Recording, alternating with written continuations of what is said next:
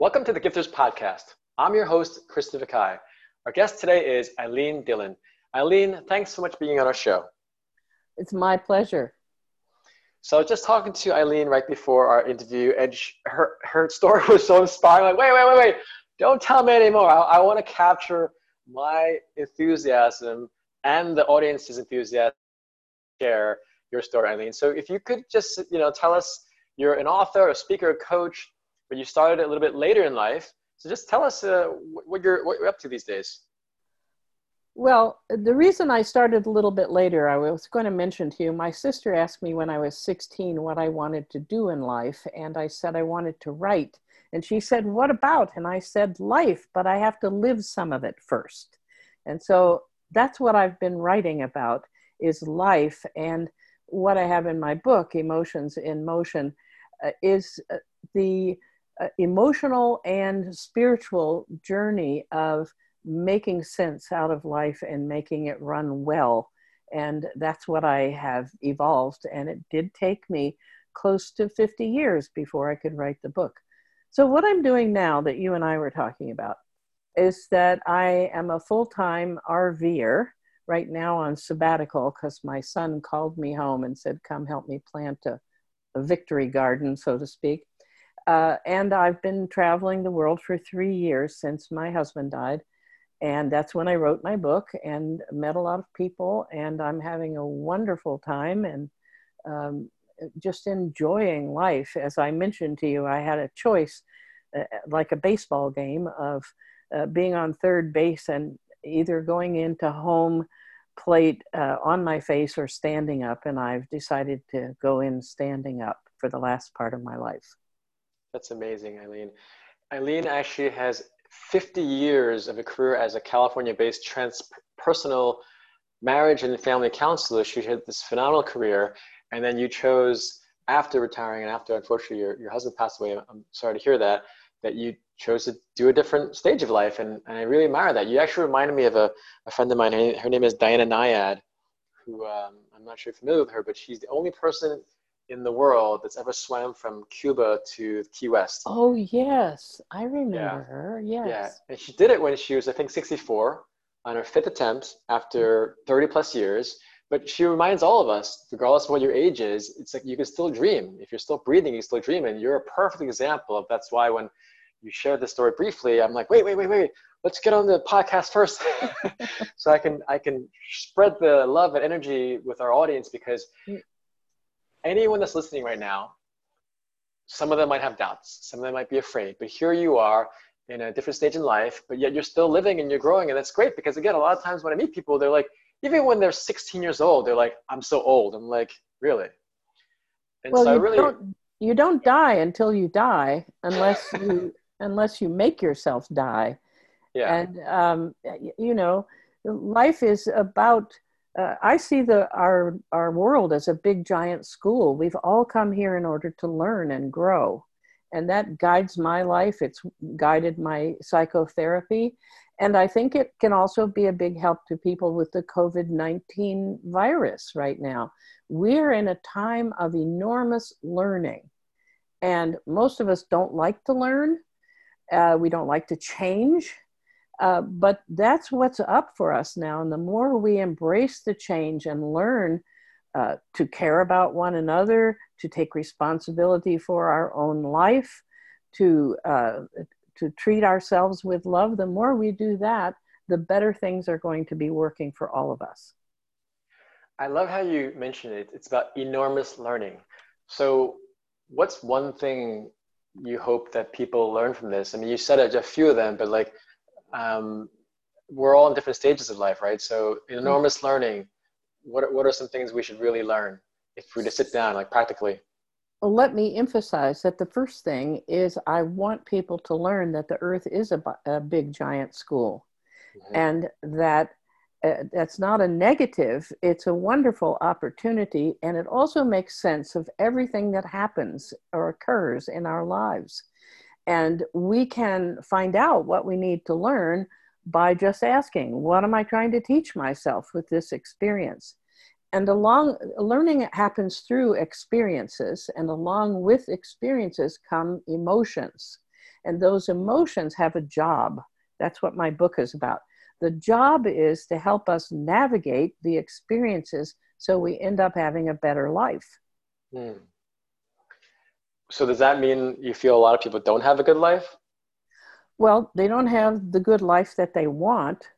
If we look at, say, alcoholism issues or illness statistics or whatever, we're not really living full, generous lives the way many people want. People who are still searching for their purpose and so forth. We haven't learned to follow our hearts and learn from what comes up so that we can progress. And that is something that has been a gift to me and to the many, many people I've had contact with over the last 50 years. Why do you think people don't have that sense of purpose and clarity in their lives? I think it's largely because we get cut off from our hearts as we grow up. We're literally taught not to pay attention to our emotions. And this is not to find fault with anybody. We've been not paying attention to emotions for so many generations. People don't know how to teach other people to deal with emotions. And the thing I'd like to really share with the world is working with emotions is actually quite easy. And they're a gift to human beings. They're designed to help us, and you can partner with them and your life will improve. I'm going around the country. People go, oh, that takes so much bravery. Aren't you afraid? I don't do anger. I don't do fear. I don't do worry. I don't do guilt. It's not necessary. That is really profound because, again, you talk about emotions. So one of the emotions that many people are experiencing is fear. So if someone is experiencing fear and your suggestion is don't feel it? No, we can never get rid of our emotions, of emotions, the emotions that come up in us. It's a good thing not to claim them as ours because they're energy and they just pass through like a river goes through the riverbed. But fear, my life was ruled by fear for 50 years. And when I turned 50, I decided I'm tired of this. And so I figured out something to do that has evolved into me. If fear goes through, it's like seconds, nothing more than that. I'm not afraid now in this experience, for example. What I learned was that the opposite of fear is faith. Not spiritual faith or religious faith, but the faith that you have for putting your head on the pillow at night and knowing you're going to wake up the next morning, right? And the problem is when something occurs, we initially go immediately to fear. And so the problem becomes, how do I get myself out of fear and over to faith?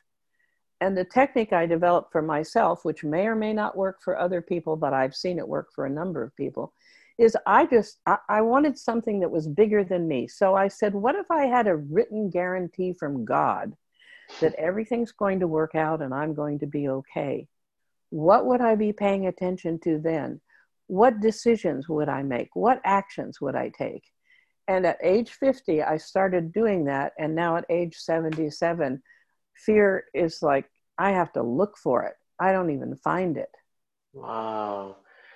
I mean, from a purely, anatomical and biological standpoint, we have this thing in our brains called the amygdala, and it's like the fight or flight response. Right. And so what I'm curious is, we only have a few more minutes. Why do you think it took 50 years? Like you said, you were in here for 50 years. Like, where does that come from? Well, because I think I did it to myself if I look on a spiritual level, but I was set up to focus on emotions by having a terrible childhood. And marrying at age 19 and being filled with anger. And I needed to take some time to learn about these things. And the problem was back in the 1970s, my husband and I conceived a child together. And when she was 10 months old, he decided he didn't want to be a father. And he left. And that really pissed me off, Christopher. And so it gave me the opportunity to start releasing all the anger that had developed from me losing my birth mother when I was 2 and being in boarding schools and traveling hither and yon in a military family. And it came out on my little daughter. So I went on a search and I said, can anybody tell me why we have emotions? What anger is about? Can we handle it? Why is it so profound? I went to the University of California, Berkeley School of Social Welfare Library and sat there for days looking for answers. And there were none. Because even therapists didn't pay attention to anger or fear or hurt as separate entities to find out about them. They just looked at them as part of other problems, right? Mm. So I had to set out on my own to get the answers for myself so that I didn't pass this anger in particular. I now consider myself a recovered angry person, to pass that anger on to others. Wow.